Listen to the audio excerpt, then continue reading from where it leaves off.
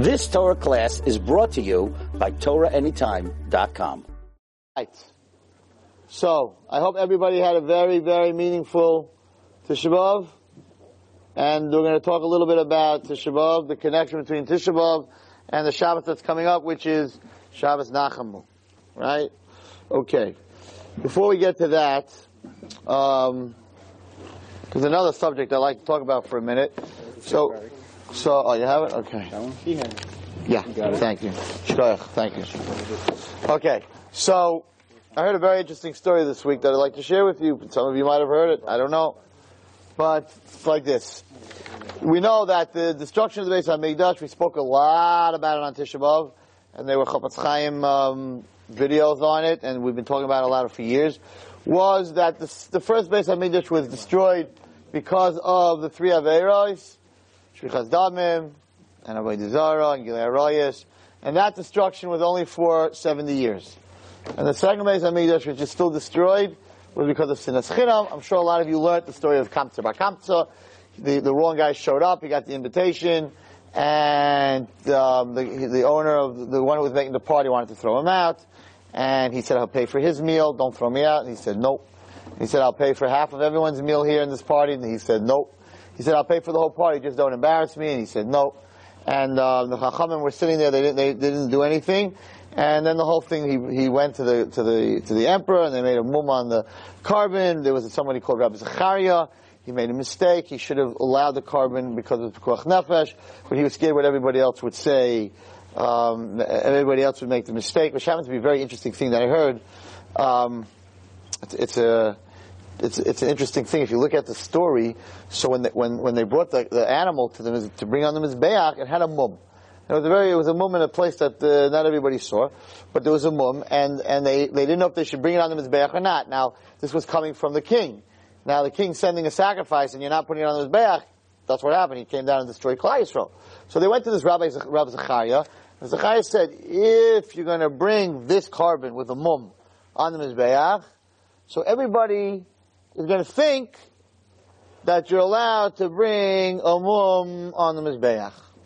Right? Very nice. So, therefore, we don't want the rest of Klal Yisrael to make the mistake. They're going to see this animal with a mum, and they're going to say, oh, there's a new rule. You're allowed a mum is a blemish. So, a blemish. So, I'm sorry I didn't explain that right. A mum is a blemish. The ear's cut off. There's like certain cuts in certain areas. Those are called a mum, a blemish. And therefore, Zechariah said that Klal Yisrael, the Jews are going to make a mistake. They're going to say, you're allowed to bring a mum on his Mizbeach. And that's what took down the whole Jewish nation. He came back, this Bar Kamtza, and he told the Roman emperor, you see, the Jews don't want your sacrifices, they don't want to have any part of you. And then he said, and they're against you, and they're rebelling. And he came down and he destroyed everybody. Now let's look at this story for a minute. Look at the paradox. Rabbi Zechariah was worried, Rabbi Zechariah was worried what everybody would say. And the Aveira that they did was that they didn't worry what this one person who was going to be insulted in public, how he feels. So, the mistake that Zechariah, he made a mistake, the rabbi. He paskined wrong. The mistake he made was because the Aveira that we did was, we weren't worried about somebody's feeling. Now, all of a sudden, Shemaim said, oh, now, Rabbi, now you're worried what all the Jews are going to feel, what they're going to say? Where were you guys when this guy got insulted? When this guy got hurt? So you're going to paskin, you're going to have the wrong Ruach HaKodesh. You're going to paskin the wrong halacha. You're going to paskin the wrong halacha, which is going to take all the Jews down. You're worried about a mum. Listen, boys, it's very important. You're worried about a mum on an animal? What about a mum on a human being that you're making? When you hurt somebody, when you insult somebody, when you say Moitzi Shemra about somebody, you say something that isn't true, or if you say something that is true, it's very interesting. Every time I teach Hilchos Lashon Hara, right? So the girls say to me, but it's true! What I said was true! Hello, Lashon Hara is true, guys. Let's get this straight, in the camera. Lashon Hara is when you say something true, bad about someone else. Moitzi Shemra is when you say something that isn't true about someone else. So then you're saying Lashon Hara, plus you're making up a lie. That's even worse. And rechilas is when I tell you what he told me about you, which causes the two of you to fight. So, listen to what happened here. So, HaKadosh Baruch Hu sent the wrong answer to Reb Zechariah, because you're worried what everybody's going to say about a blemish on an animal, while you guys are making a blemish on a person. This poor guy got thrown out down the front steps, and he was willing to pay for the whole thing. And that was the destruction. That's Tisha B'Av. That's why we sat on the floor, and we cried, and we fasted, and that's why Nebuch was still sitting in Gullus, and there's cancer, and there's problems in Shalom Bayis, and there's people who are having a problem having children, and the Parnasa is getting very hard, and the whole thing is going down. Why? Because we weren't sensitive to somebody else's feelings. So there's an amazing story that's been going around for the last few months about Rav Chaim Kanievsky in Eretz Yisrael, that there was a couple. It's an amazing story. There was a couple who came to him, and they didn't have children for, I believe, 20 years. So they were in their 40s. And they were despondent, they were beyond themselves. And they came to Rav Chaim. Rav Chaim always, gives you a bracha, tzlach and bracha. That's usually the bracha you get. Tzlach and bracha, you get 2 words. But from Rav Chaim, those 2 words, and I once said to Rav Chaim, could the Rav, give me a bigger bracha? And he said to me, Hatzlach and bracha covers everything. What do you need more than that? So I'm like, okay, I'm not arguing. So they came to him, they said, listen, we don't have children for 20 years, and we know if the Rav gives a haftacha or a bracha, that it's going to come true. We need, give us a bracha to have at least 1 child. And Rav Chaim said, I can't help you. Which is unusual for him. He said, I can't help you. So they were devastated. So they said, so you're telling us that we're never going to have children? He says, I'll tell you what you should do. He says, find a person who's insulted in public, who got insulted in public and never answered back. Because a person who gets insulted in public and doesn't answer back, it says he's kind of olam haba b'shach. He's kind of olam haba in a second. Number 1, and number 2, a person who's marval midos, if he's able to control his midos, right? That he's on such a high level that he should give you a bracha. So find someone that's insulted in public and doesn't say anything. Now, of course, you can't go around, hey, you insult him and then you give me the bracha. That's not what Rav Chaim was saying over here. Okay, that's the story. By the way, there's a famous story. The Chofetz Chaim, I always teach this the first day I teach Chofetz Chaim in a lesson a day. So there's a true story with the Chofetz Chaim that he used to go speak in some shul. I don't know. He used to go speak in places, and he came to some shul and he spoke, and the president of the shul didn't like what the Chofetz Chaim said at all. So at the end of the shmooze, he got up and he made fun of the Chofetz Chaim in public, which is you got to be out of your mind. But of course, when you have a tzaddik, you don't know what he is. And Chofetz Chaim is much bigger today than he was when he was living. He was very big when he was living, but we didn't know what he had. Just like Rav Moshe Feinstein, Rav Moshe Feinstein, everybody shakes when you say Rav Moshe Feinstein, right? He had a little yeshiva on the east side. How many people in my door, right? We grew up with Rav Moshe Feinstein. I never went to one of his shiurim. I never went to the east side to hear Rav Moshe Feinstein give a shiur. I never went to one of his shmuzin. Because who knew Moshe Feinstein's another Rosh Yeshiva. You don't realize what you have, like everything else in life, until you don't have it anymore. So, now, if the Chofetz Chaim walked in, there'll still be some presidents maybe that in the wrong places, but Lamaisa, he embarrassed the Chofetz Chaim huge in front of everybody. Okay. I believe that it was on a Thursday night he gave the Friday, someone comes to deliver something to this president, and he says, how can I help you? And he says, I'm a messenger from the Chofetz Chaim. So he felt a little bad what he did, whatever. So he says, how can I help you? He says, the Chofetz Chaim said I should give this to you. And he gave him a silver cup. Small, banged up, a little shtickle, but a silver cup. The man said, the Chofetz Chaim sent this for me? He said, yes. Gets into his wagon, he's got, I insult the Chofetz Chaim, and then he sends me a silver cup. So, okay, he comes to the Chofetz Chaim, and he says to the Chofetz Chaim, Rabbi, I don't understand. Why would you send me a present after I embarrassed you in public? This is what the Chofetz Chaim. The Chofetz Chaim said, a person doesn't know if he's gonna get Olam Haba or not. You give shiurim, maybe you maybe there's a little bit the guys say thank you, or they call you up afterwards, you get a good email, wow, what a share, so you feel good. So that wipes out a lot of your share, because if you don't do it l'shem shamayim 100%, the malachim in the next world, whatever you do, they like to rip it up to pieces. Right? So it's very hard to do something, mamish, whole, 100%, l'shem shamayim. So Chofetz Chaim said, Mishnah Brura, I'm writing. Hilchas Lashon Hara, I'm writing. Torah, I'm learning. But I don't know what they're going to do in Shemayim to all my Mishnah Brura and my Torah and everything. Maybe let's say the Chofetz Chaim had a little covet. He says, but until I met you. He said, you gave me the ticket to Gan Eden. You embarrassed me in front of the whole shul, and I didn't answer you.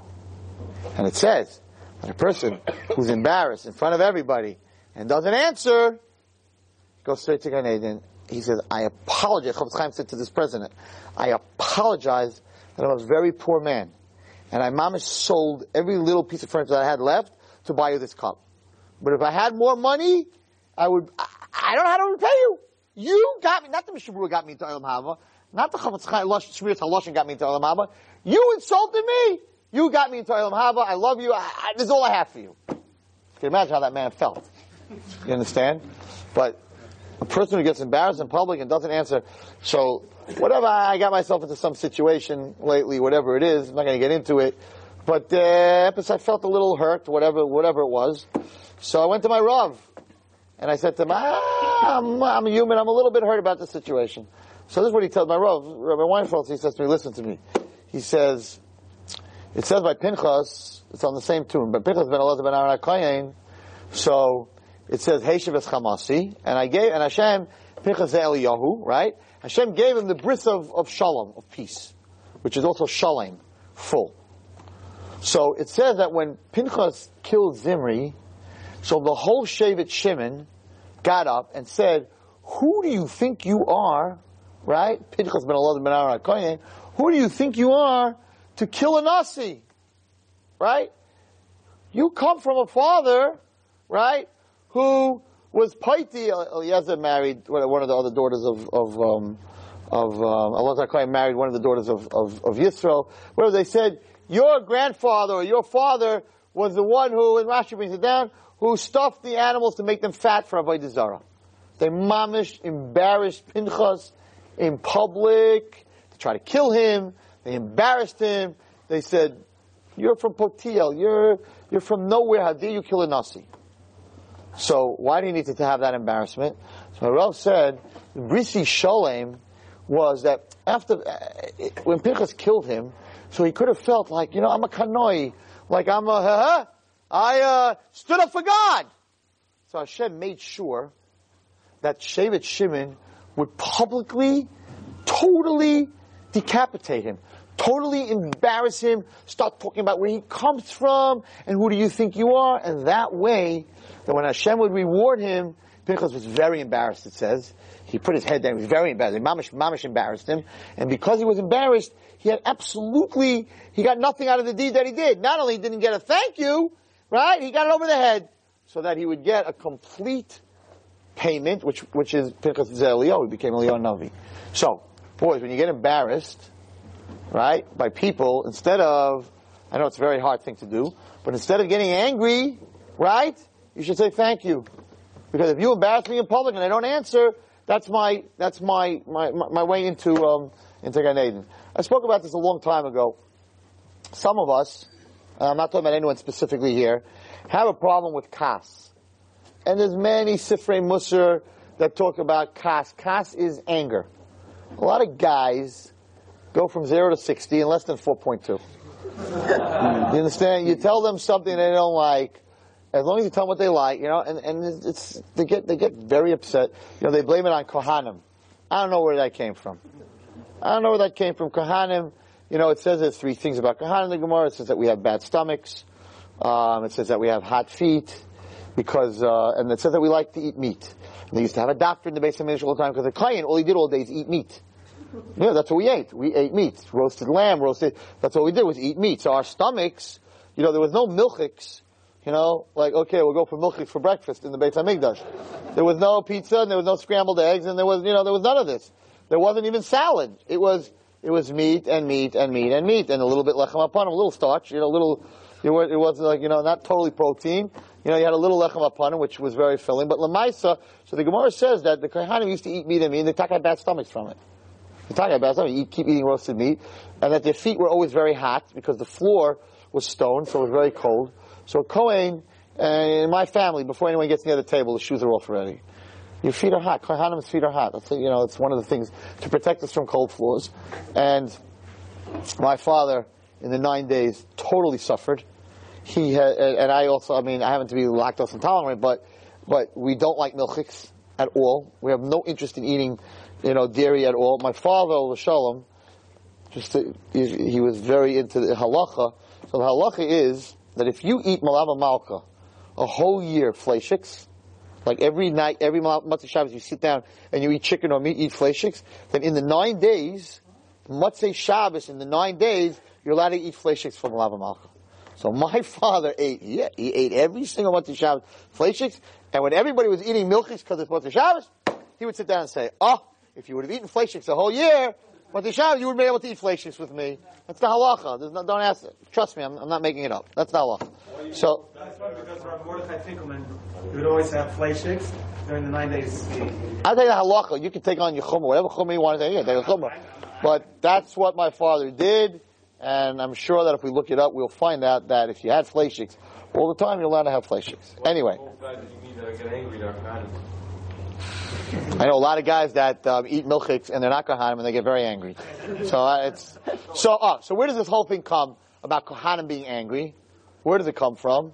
So it's the opposite of our nature. Our nature, the Mishnah says, that the Talmidim of Aaron HaKohen, the children of and the students of Aaron HaKohen, who is his students, and our DNA is Oyev Shalom, Orev Shalom. You don't get angry.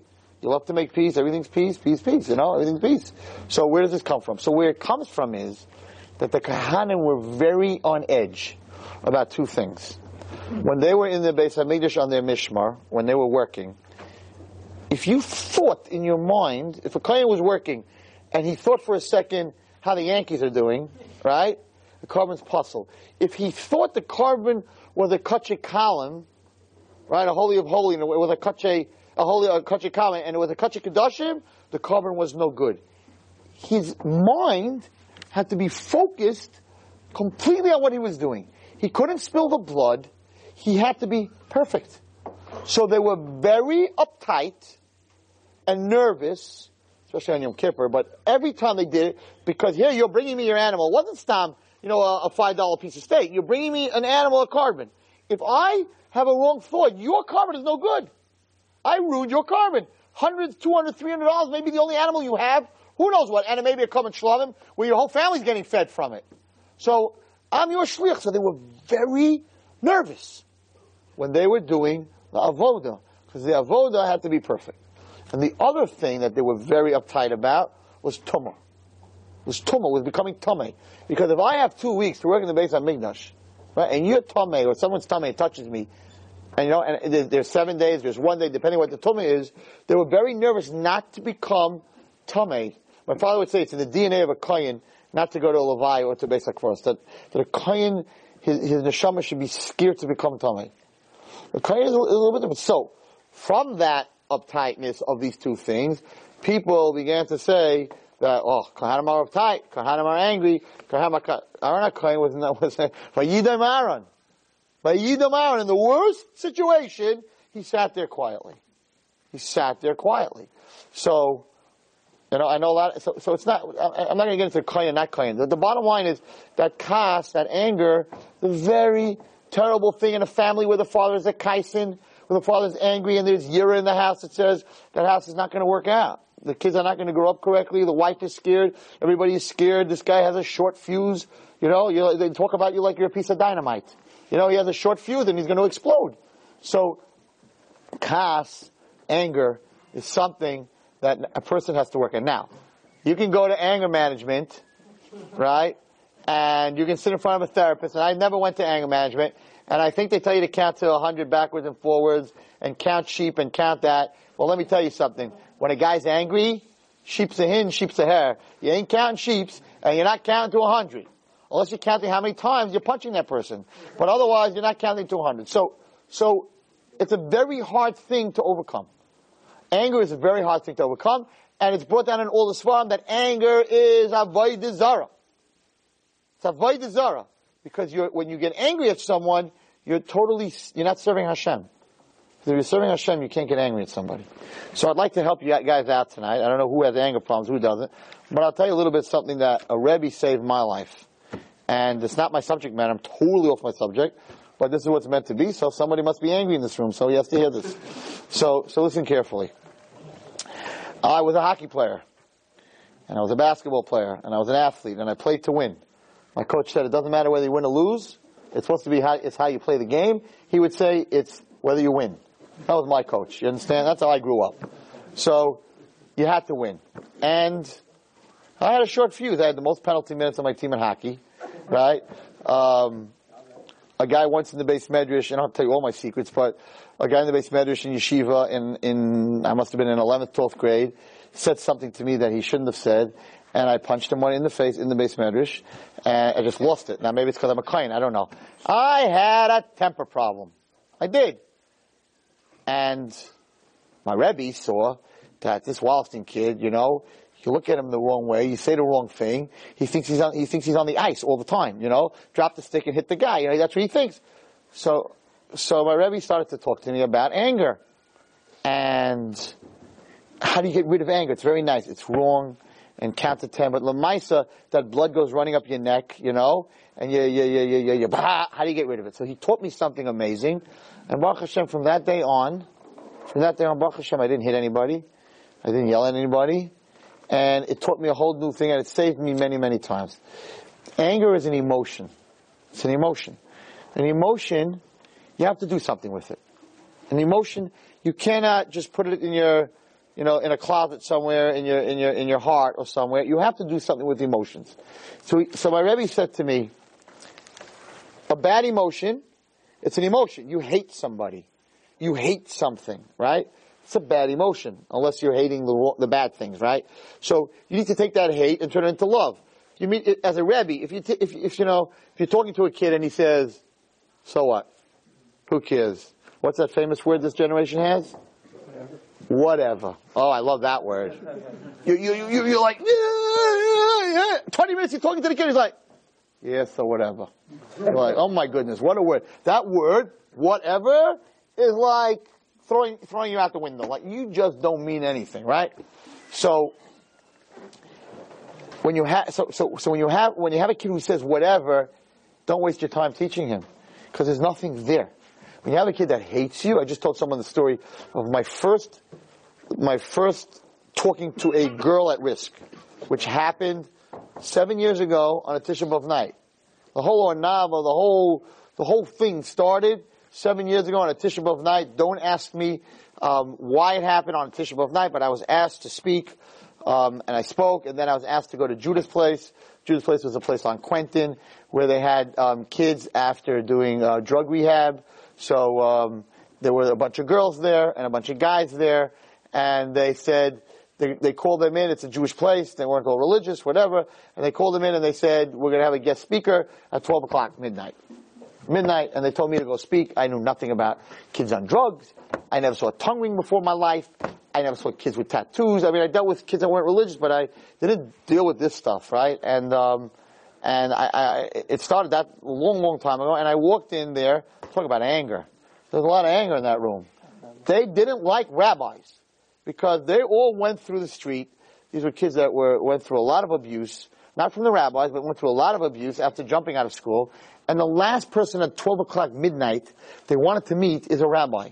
So these silly guys told him Rabbi Wallerstein was coming. I said, just tell him Wallerstein, Zach, I don't know, use a nickname. He's coming to talk to you guys. Why would you tell him Rabbi? So before I walked in there, right, all the blades were out already. The blades were out. It was like, are we going to carve them this way, like a turkey, or like a duck, or like a chicken? How are we going to carve them? But they were all ready to carve me when I walked in there. And talk about anger, there was a lot of anger in that room. And I was just talking to someone about it today. And, I walked in there and I saw this, and there was this 14-and-a-half-year-old girl, and she was really angry. She had whatever reason, not reason. And she was going to take the rabbi down in front of everybody so that this lesson that the rabbi is going to give is not going to last more than 30 seconds. So there was a challenge. I walked in. There was a challenge. A 14-and-a-half-year-old girl, tongue rings, ear rings, nose rings. There was rings coming out of her forehead. Hello? You know what I mean? It was like, whoa. I walked in. I was like, whoa. Like, who got me into this? I never did this before. And she gets up and she looks me in the face. And now everybody's sitting out there. They're like, okay, let's see what happens here. And this anger comes out of her. Mamash, like, the blood was coming out of her eyes. And she says, I'm not going to use the words, right? She goes, blank you, Rabbi. Not like that, screaming at me. And blank Judaism and blank God. Now, in my whole life, I never heard such a thing. I'm a Rebbe for a long time, and, what do you answer? So this person's angry. And I'm like, Hashem, help me now, please. I didn't have a Bluetooth, but I was hoping what am I going to do? All the kids are watching, like, okay, Rabbi, now what are you going to say, right? So I looked at her, and Hashem sent me the most beautiful message.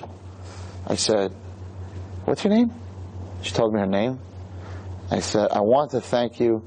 You're the most wonderful person. What you have just done for me is amazing. She's like, what are you on, Rabbi? This is post, you're supposed to be, this is after rehab. Like, what are you talking about? I'm like, I really want to thank you. What you just did for me is amazing. She goes, okay, spit it out. What? I said, I want you to know that I was coming here and I was fidgeting, and I was like, these kids don't believe in God. Right? They got a big chip on their shoulder. I got to come here now, and for the next 4 hours, 5 hours, I got to figure out how am I going to prove to them that there's a Hashem. They've been hurt, right? And I'm like, and you did it for me. Now everyone's like leaning forward, like, what are you talking about? I'm like, you got up and you cursed. You said blank me, which you're looking at me, right? The blank Jews, and you said blank God. If God didn't exist, you wouldn't have said that. He didn't say blank the Martians, blank the guys from Jupiter. He said blank God. That means you believe in God. You saved me 4 hours. I don't have to prove it. Okay, let's sit down. I'm going to tell you a bunch of stories. And the whole fire they were waiting to take my head off, dropped. And here you have this 14-and-a-half-year-old girl, right? Tattoos, with all these rings coming out all over the place, right? If there would have been a magnet in the room, forget it. She would have been on the ceiling. And she turns around to all these kids that are in the back, and she goes, cool. This guy's cool. And we sat there that night. It was Tisha B'Av night 7 years ago. I sat till 4 o'clock in the morning. And I told them all the stories. And this girl, Baruch Hashem, is in Eretz Yisrael, in yeshiva, looking for shidduchim. She has no tattoos on. She had 3 tattoos. Her parents spent a lot of money. First degree burns to take these tattoos off. A lot of suffering. I said, there's a lot of suffering, but better now in this world than in the next world. The tongue rings, I want you to know. So this was, for me, it was like amazing that Hashem gave me that, and it was just the right words to say, and from that became Ornava, from that became, this Chabura became much stronger. From that I began to deal with kids on the street. My whole life changed on a Tisha B'Av night. And I always say, Tisha B'Av night's the biggest night for me. It sounds weird, but, maybe that's what it says. Mashiach comes on Tisha B'Av, so things happen on Tisha B'Av, whatever it is. But I want to tell you, so we invited her for Shabbos, and we started to do Makarva, but she wouldn't take those tongue rings out. Because that was her identity. Every person has their identity.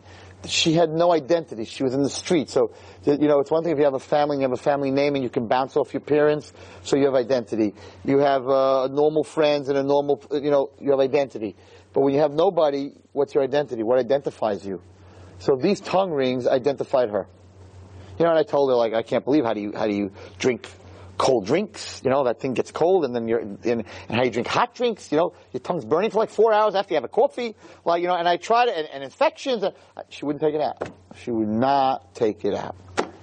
Simchas Torah. So this was Tisha B'Av, right, that I went to that place. The same year, Simchas Torah, She came to shul. We brought her to shul. She was in my house for Simchas Torah, whatever it is.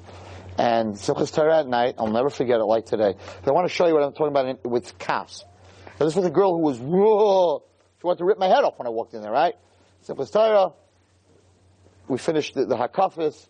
She turns to me, she calls me Rebbe. She goes, Rebbe? I'm like, what? She goes, close your eyes and put your hand out. I'm like, nope. She goes, no, just trust me. Put your hand out and close your eyes. And she had 2 tongue rings. She dropped them both in my hands. And those 2 tongue rings are in my tallis bag.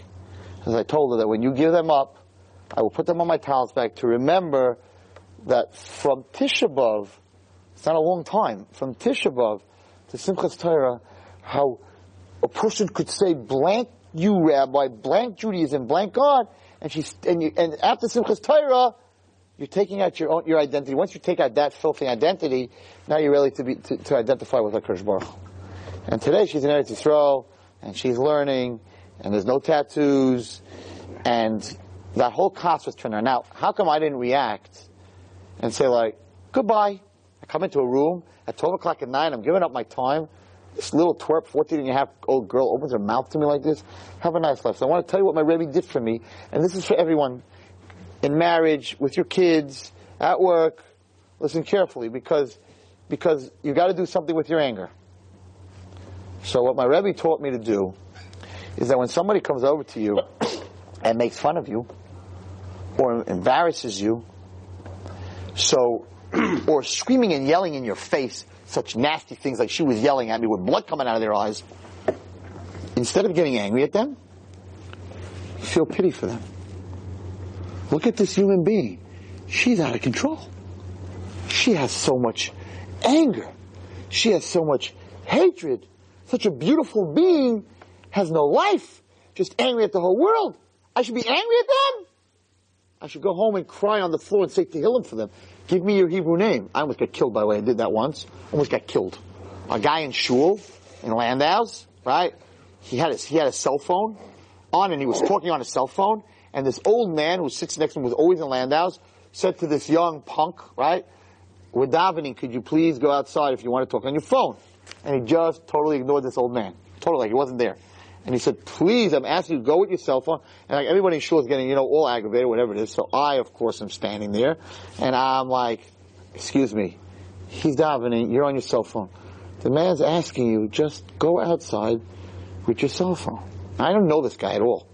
He looks at me and says, oh, everybody stop davening. With the new chakras. Right? Oh, everybody stop davening. Rabbi Wallenstein is here. Mamash made fun of me like, the great rabbi said I should walk out with my cell phone. Mamash making chayzik of me. I'm like, now at 20 years old, his head is through the window. There's no way I would have taken that. No way. I would have taken him out in 5 seconds. What are you talking about? Were you crazy? You're doing something wrong and he was making chayzik of me in front of everybody. So, alright, I'm human, right? I had to count to 5. And I took a deep breath and I turned to him. I almost got my head chopped off. I turned to him and I said, you are very sick. And sick people need Tehillim.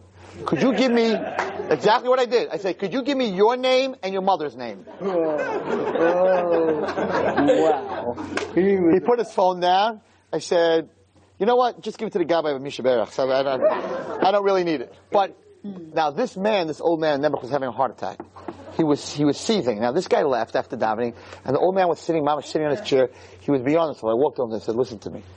I said, Baruch Hashem, you can come to Hashem, you can daven, and you have a connection, and you love Hashem, and Hashem loves you, and Baruch Hashem, you have old age.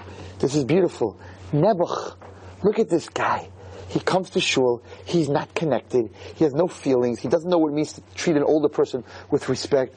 Nebuch, he's on this world, and he's totally disconnected. I said, instead of being angry, we need to daven for him. He's sick. He needs a refuah shalema. Now this old man, I don't think he ever heard that before, because this is what my Rebbe taught me. And he looked at me, and he's an old wise man, he said, you're right. Nebuch on him, he's not connected. You know what, we need to daven on him. Maybe we should get his name. I'm like, no, I'm not going to get his name. I'm not going there. But It's amazing because I've used it since then, and it mamish works. Even if your parents are yelling at you, they're out of control for some reason, and you don't deserve to get it, and they're screaming and yelling at you, right? It's your parents. And it's like, you have a child, I love you, and you're screaming at me. You don't tell them this, you think this. Never that my parents, for the last 20 years, don't enjoy life. All they do is scream at each other. And scream at me.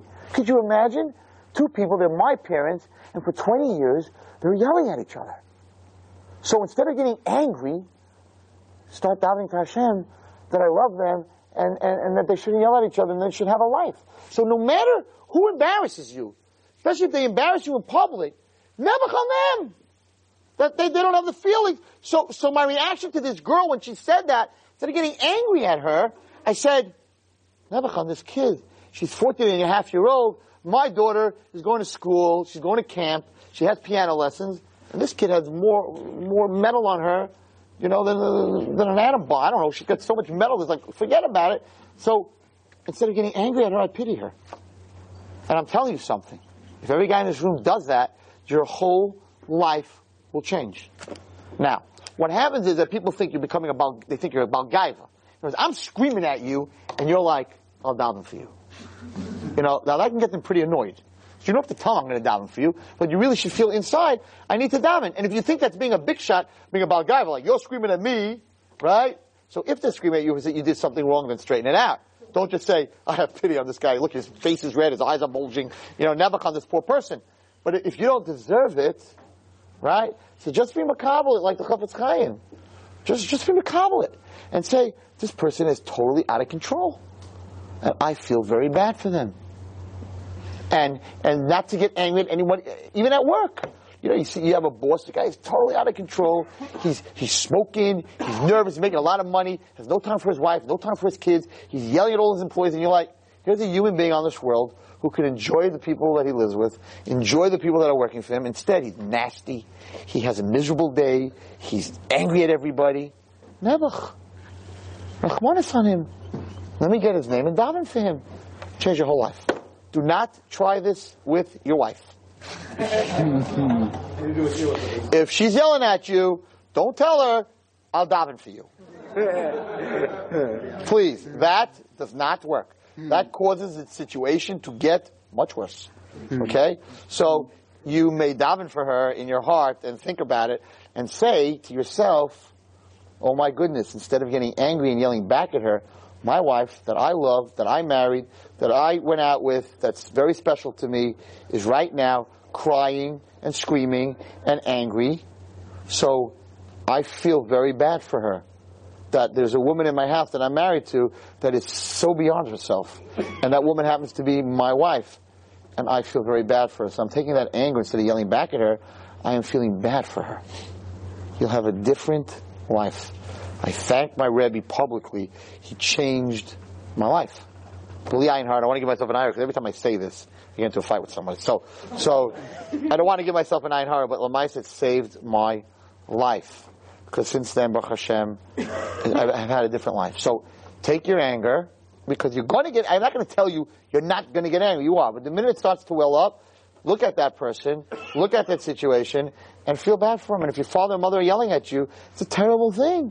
That my father and mother should be so angry and be so upset and be screaming and be so nervous. I have to daven for them. Besides asking mechila.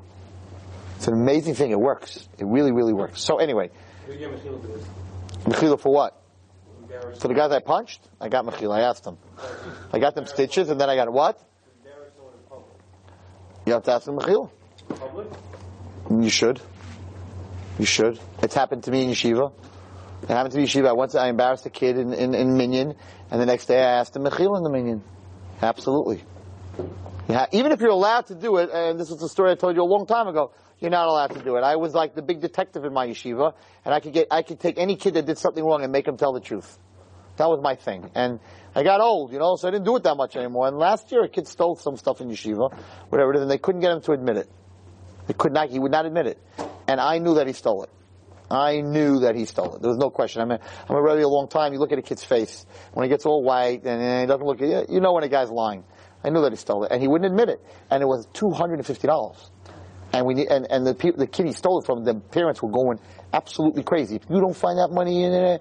So I called him into the office, and the principal was there, and there was one other person there. And I said, did you take the money from this boy's knapsack? No. I promise. I'll promise on a Sefer Torah, which I know we'll never take them to, right? I said, you sure you didn't take it? He goes, Rabbi Wallerstein, I didn't. Like this, I didn't take it. I said, okay. You took it! Boom! He jumped up. I took it! I said, where is it? He brought it. Bring it in here right now. I brought it in. The guy jumped 40 feet off the floor. I felt like, yeah. I didn't lose my touch. Right? They couldn't get the money. Boom!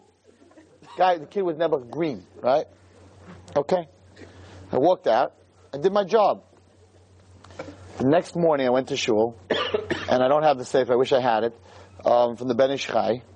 And I walked to shul, and Ezra Max, who I deal with a lot, he helps me in Ornava, comes up to me and says, you're not going to believe it, I was at a wedding last night. At a wedding last night, and somebody came over to me and showed me from the Ben Ish Chai, showed me, I read it here a few years ago, it showed me a story with that the Ben Ish Chai brings down in his Mefarish totally out of not a sefer that the Ben Ish Chai would bring down the story, and he brings down the story of a ganef that was caught by a Rav, and the was the ganef, and it was a Shloah Kodesh, right?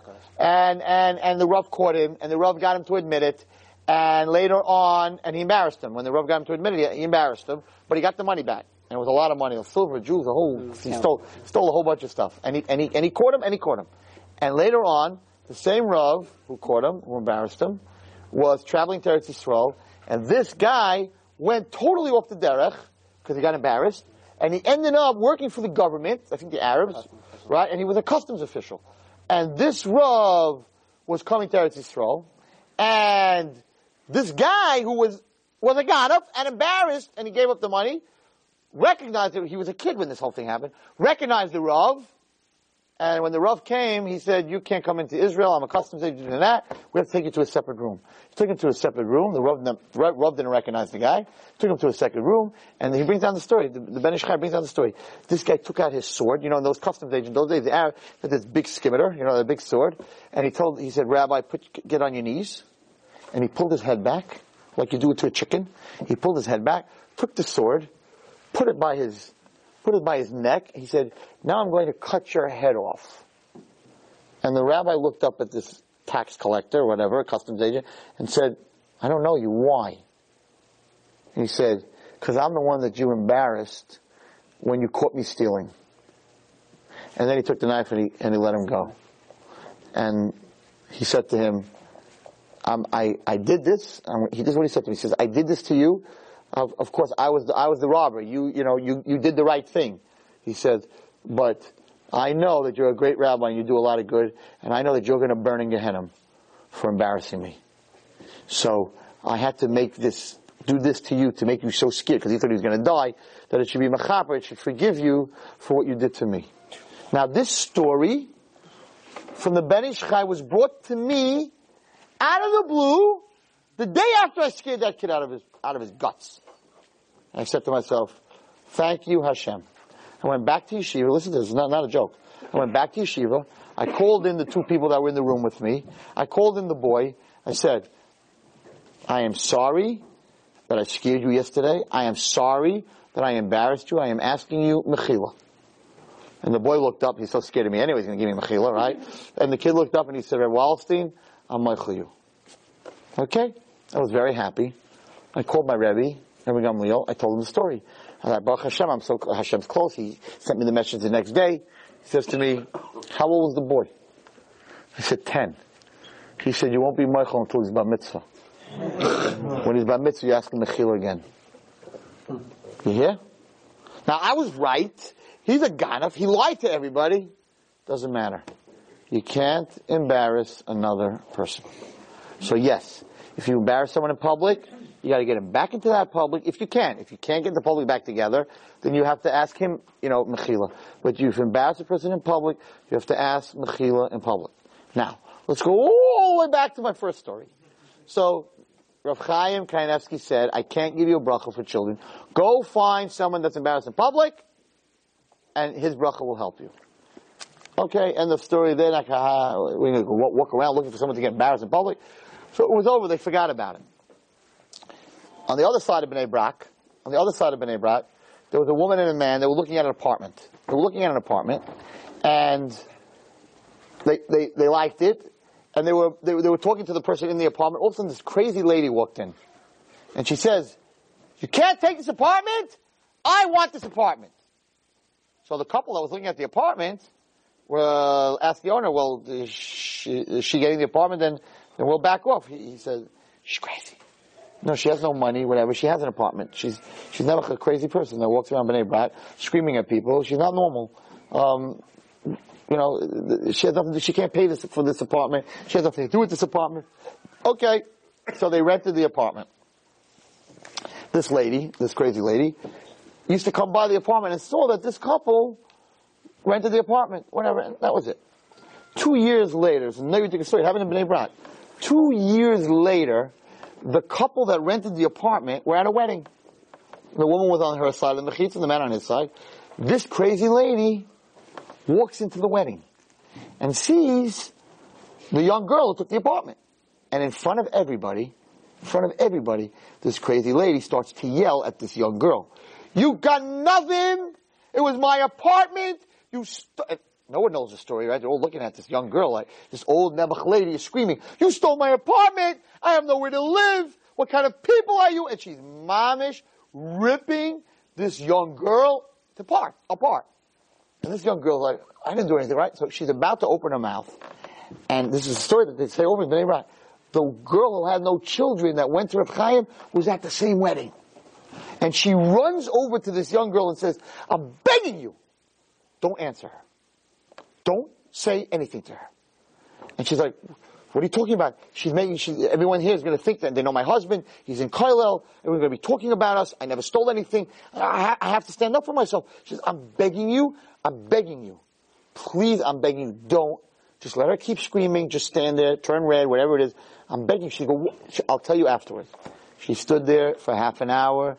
This old lady was embarrassing this woman. She called her every name. She made fun of her. Then she left. And this young lady went over to the woman who had no children, went over to this young lady and said, "Now I'm asking you a favor. I'm married to my husband for 22 years at that point. I need a bracha that I should have children." She said, "All right, for sure.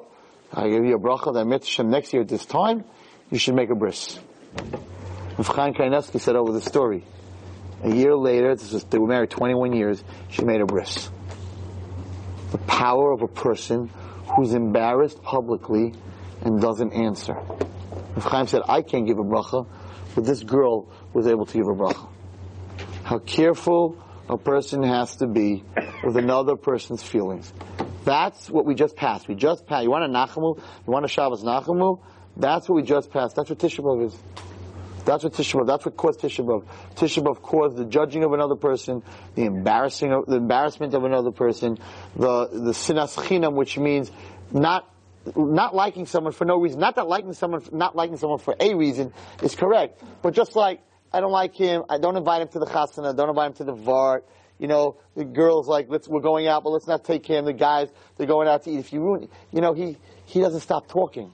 If we're going to invite him to go out to eat with us, the whole night he's not going to stop talking, so he never gets invited. That's what caused the destruction of the Beis Hamikdash. So now that we came through Tisha B'Av, and we're on our way to Elul, we're on our way to Shabbos Nachamu also, what we have to take out of Tisha B'Av is this ability to absorb when someone says something nasty about us, and not answer back. That will give you a koyach. Guys, we'll give you a koyach that if someone doesn't have kids for 22 years, you can give him a bracha that he's going to have children. Whole baby. It's crazy. The koyach of a big rabbi, of a big tzaddik. You have, because some guy embarrassed you at work, right? Someone embarrassed you at work, and you didn't answer. It's amazing. Or in shul, and you didn't answer.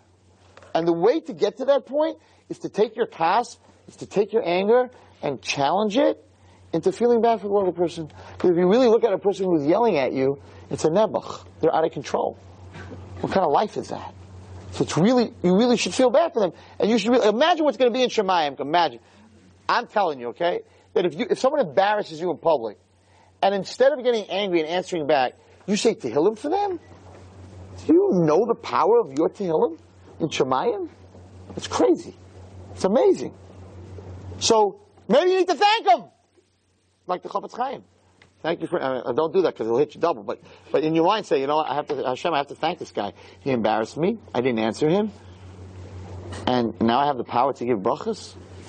Make sure if that happens to you, you come to my house, give me a bracha, I'll take it. No problem. Anyone embarrassing you in public and you don't answer him, come on down to Wallenstein's house. I'll take a bracha from you. It's a bigger bracha than you can get from anybody else. Okay. Wow. Wasn't going there. Okay. So I guess we have to end. Okay, it's a very important subject. It's a very, very important subject. It's what Hashem wants us to have from Tisha B'Av, that we should all get along. He wants his children to all sit at the Shabbos table together. I'm just telling everyone this Tisha B'Av. That's what a parent wants. I want all you guys to get along, all the Jews to get along. Religious, not religious, Chassidish, Litvish, it doesn't make a difference. It's all Hashem's children. You have children, can I have 5 daughters, they're all different. But I need them to get along at the Shabbos day. I need them to get along. If 2 of my daughters don't get along, I'm done as a father. I'm done. I have nothing in life if my children don't get along. It's the worst thing that can happen to a parent. So Kosh Baruch all he wants is that we should all get along. We should all try to help each other. We should all care about each other. So, most of you guys weren't by my share, so maybe I should, I'll tell you this story very fast. And the share I was going to give you tonight, which is a pretty deep share about Mashiach and other things, but wait till next week, Mitzvah Hashem. Okay, Mitzvah Hashem, we'll have a good share next week, and we'll talk about it. So I want to tell you a story that's on the same level, and then I'll end with a pasuk and share. So I heard a story, very, very, I always like to tell you stories about kings. Listen to this story, it's a very interesting story. So there was this king, he had 2 sons. One was bad, one was good. You never have these stories where both of them are good, One was bad, one was good.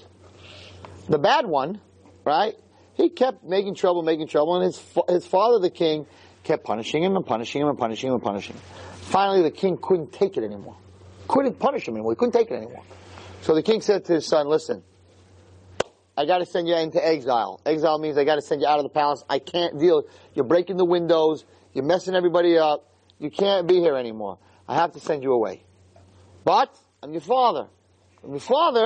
I'll give you one wish. Now, if the kid was smart, his wish would be, don't send me away, right? I'll give you one wish. But that's not what the kid said. The kid hurt the king even more. He said, Dad, I'll take one wish. You know what my wish is? My wish is, you're never, ever to look for me again. Ever. Don't send anyone to follow me. I don't want you to ever look for me. I'm out of here like Vladimir. I'm gone. But don't you look for me. So the father, Nebuch, is very hurt. I'm sending you away. I'm hoping that the one request you're going to say is, Dad, don't do that. Please give me another chance. I'll be a good boy. Instead, the kids say, yeah? You're sending me away? Don't you ever look for me. But the father made a deal. You have one request, and that was his request. So this kid runs away from the palace as fast as he can. He wants to get away from his father, wants to get away from everybody. He's going to go on his own. He's a troublemaker. And he's running a day, 2 days, he's running. One night, on the 3rd day, he's running through the fields. Boom! He falls into this huge hole, like 10 feet deep, a hole. Falls into the hole, bangs his head, goes totally unconscious. His legs are broken, his hands are broken. He's like in really, really bad shape. Totally out. King can't look for him. He made a deal, right? His son's out there somewhere. He doesn't know he's at the bottom of a hole somewhere in unconscious. Fine. But the brother, and this is I'm talking to all of us, the brother never made a deal that he won't look for his brother. So he goes to the king and he says, Dad, he's been gone 3 days. I didn't say I wasn't going to look for him. I'll go find him. So this brother goes and he tracks him. And he comes to this hole during daylight and he looks into the hole, and Nebuch, his brother's been there for 3 days, totally unconscious, blood all over the place, his hands are broken, his legs are broken, and he looks down this hole, and he happens to have, because he didn't know what was going to happen to his brother, he brought food, and he brought water, and he brought medicine, so he looks down, he says, but I can't get down there, but my brother's dying. He's already in that hole for a long time. He's dying. I got to get there. I got to stop the bleeding. I got to get down there. So he closes his eyes and he jumps into the hole. Of course, it's a very big hole. He falls in. He breaks his legs and he breaks his arms. And now he's laying at the bottom of the hole. One brother's unconscious, broken, and the other brother's conscious, broken, with all his medicine and everything all strewn out all over the place. But he's conscious. So he begins to yell. Anyone up there? The two sons of the king were in the hole. Save us, save us, save us. And he's screaming at the top of his lungs. 5 hours, 6 hours, he's screaming at the top of his lungs. His brother's still laying unconscious.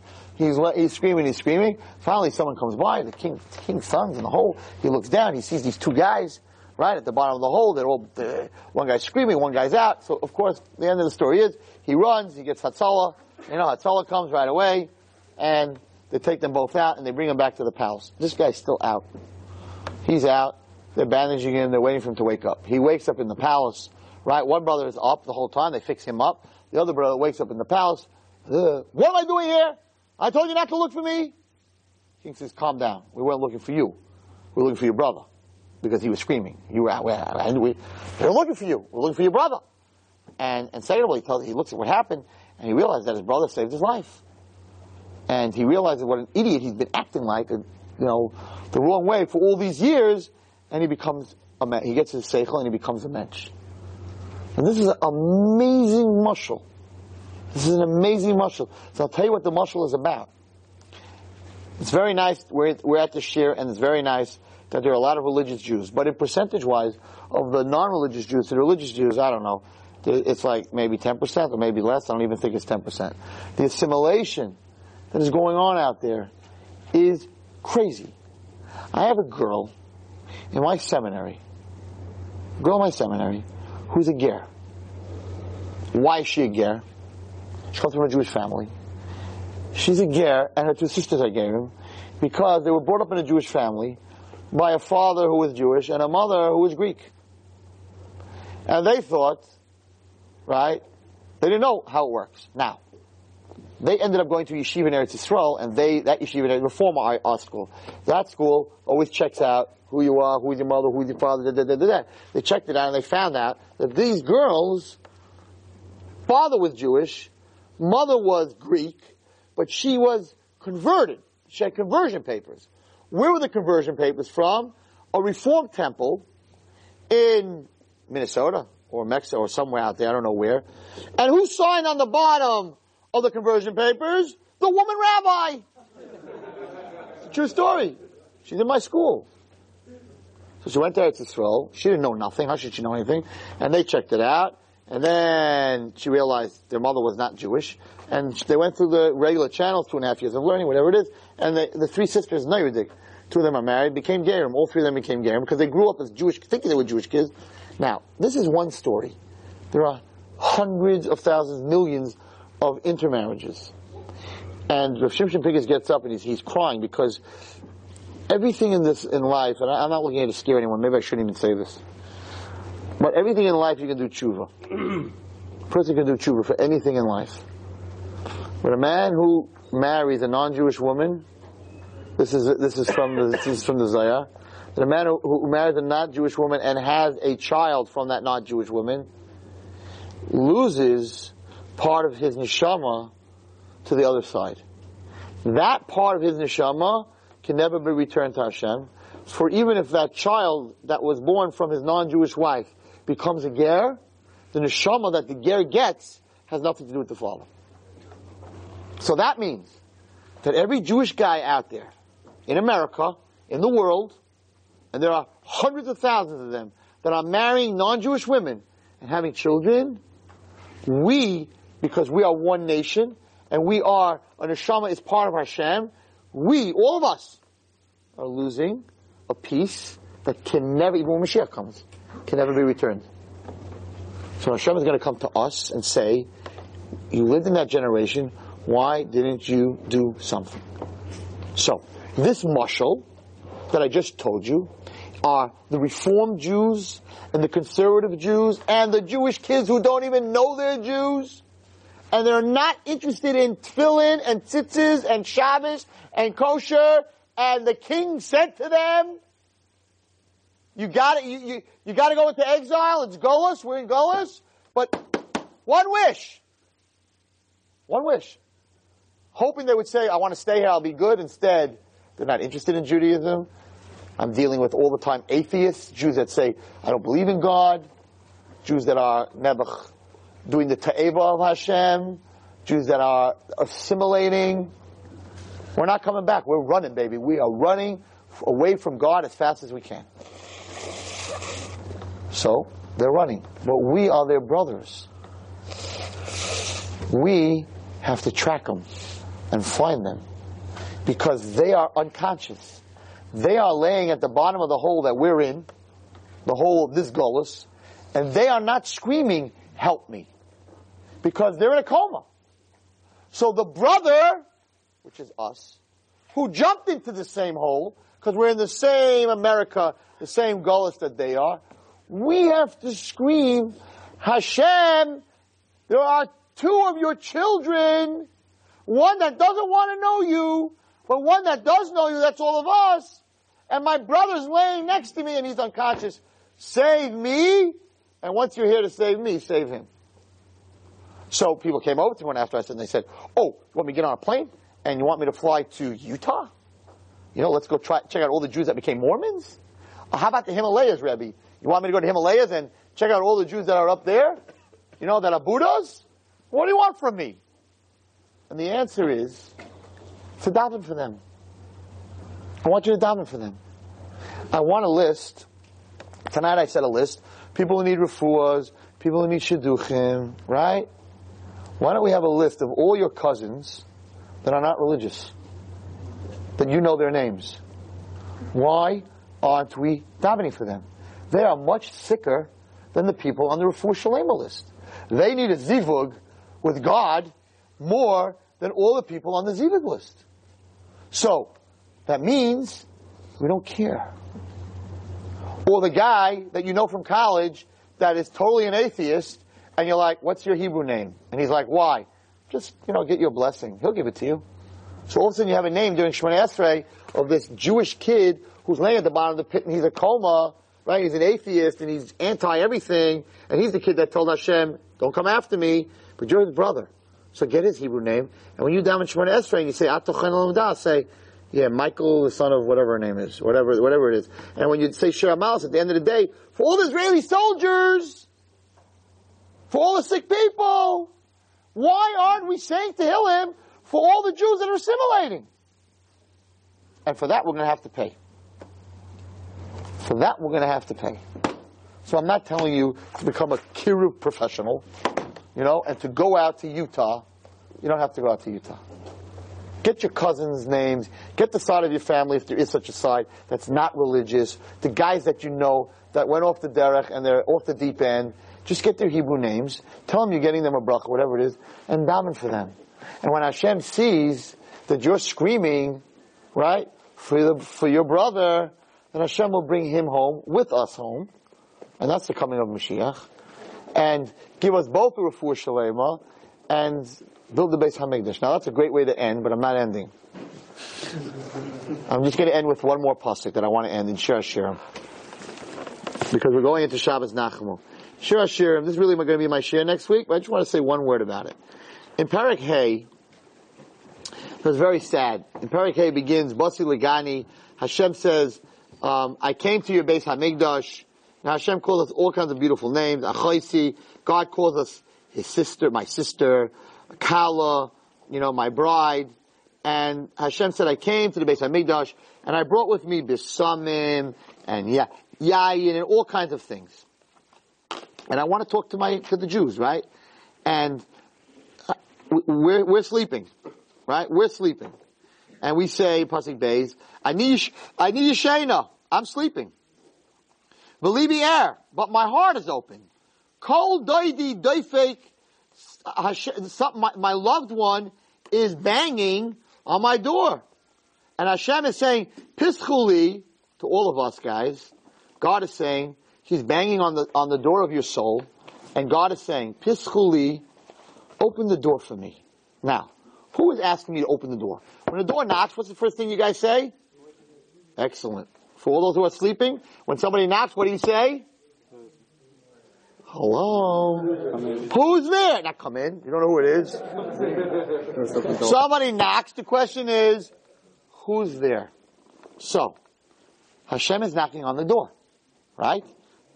So, we ask who's there. You know what Hashem answers? Listen carefully. Hashem says, Pischuli, open the door for me. Who am I? Achosi. He says to us, my sister. Rayotsi, my love. Yonasi, my dove. Tamasi, my perfection. Now, if someone talks to you like that way, you open the door. Right? My sister, my love, my Yonah, my dove, my perfection. Right? Open the door. Hashem wants to come into everybody's heart in this room. He wants to come into your heart. He wants to come into your soul. He wants to talk to you. So Shlomo Melech is talking. He's saying, and God's not saying like, who's there? God. Oh, scary. You're not coming into my heart, right? Hashem's saying, your love, your sister, you're perfect. He's giving us all these compliments, and he just wants to come in. So what do we answer? What do we answer? Listen to this. This makes sense. Listen to what we answer. So we say, sorry, Poshadati eskutanti. I'm undressed. I'm not dressed anymore. I'm in my pajamas. Hashem's knocking on the door. We're answering him, sorry, I'm in pajamas. How do you expect me to get dressed now? I'm under the covers, man. God, I'm sleeping. My soul is sleeping. Very nice he knocked on my door, but right now, right, like tonight, you want me to change? You don't want me to do all the things I did wrong? Not tonight. I'm already in pajamas. I'm already in my bed. This is Shir Hashirim. This is not my story, right? Then we go, we insult him again. Rachatzti. I took a shower already. I'm out of the shower, right? I can't get dirty. I'm not coming out.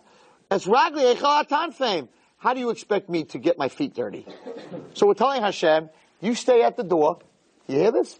You stay at the door because I'm in my PJs and I took my shower and I'm under the blanket. Have a nice life. In other words, what Shlomo Melech is saying is that many times Hashem comes to us, change, do something else, and we're like, not now. Not now. I'm very happy right now. I just finished my business. I just finished eating. Later, tomorrow, when I get a chance. Okay. So what happens? No, you dick. So we're sleeping. We go to sleep. All of a sudden you wake up. You need a shidduch. Somebody needs a refuah shalema. Business isn't going good. Time to go to shul. I haven't been there 4 weeks. I gotta go to shul because today I have a big meal. Tonight is a big date. Tonight I'm going to propose. I have to go to shul this morning. No, right? So you wake up. Shalom Aleichem. And you finally decide, after 12 hours of sleep, now I'm going to open the door for you, Hashem. Now I'm ready. So he says, Kamti, Ani, I got up, Liftoyach l'doidi, to open the door for my loved one. Now I got up, I'm ready for you, Hashem. And all that's left, Hashem's not there anymore.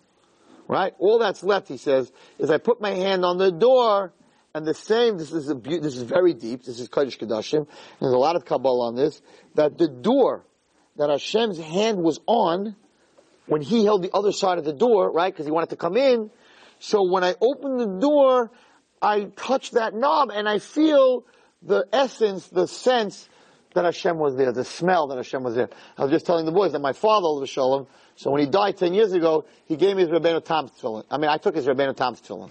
I didn't wear Rabbeinu Tam's tefillin. I took his tefillin. And my father was an old timer, and he used to always wear cologne. And he always wore the same cologne. Old Spice. That was the only thing they had in those days. Old Spice. A white bottle with the ship, with the answer mice. That's what he always did. So my father's tefillin, his Rabbeinu Tam's, smelled from Old Spice.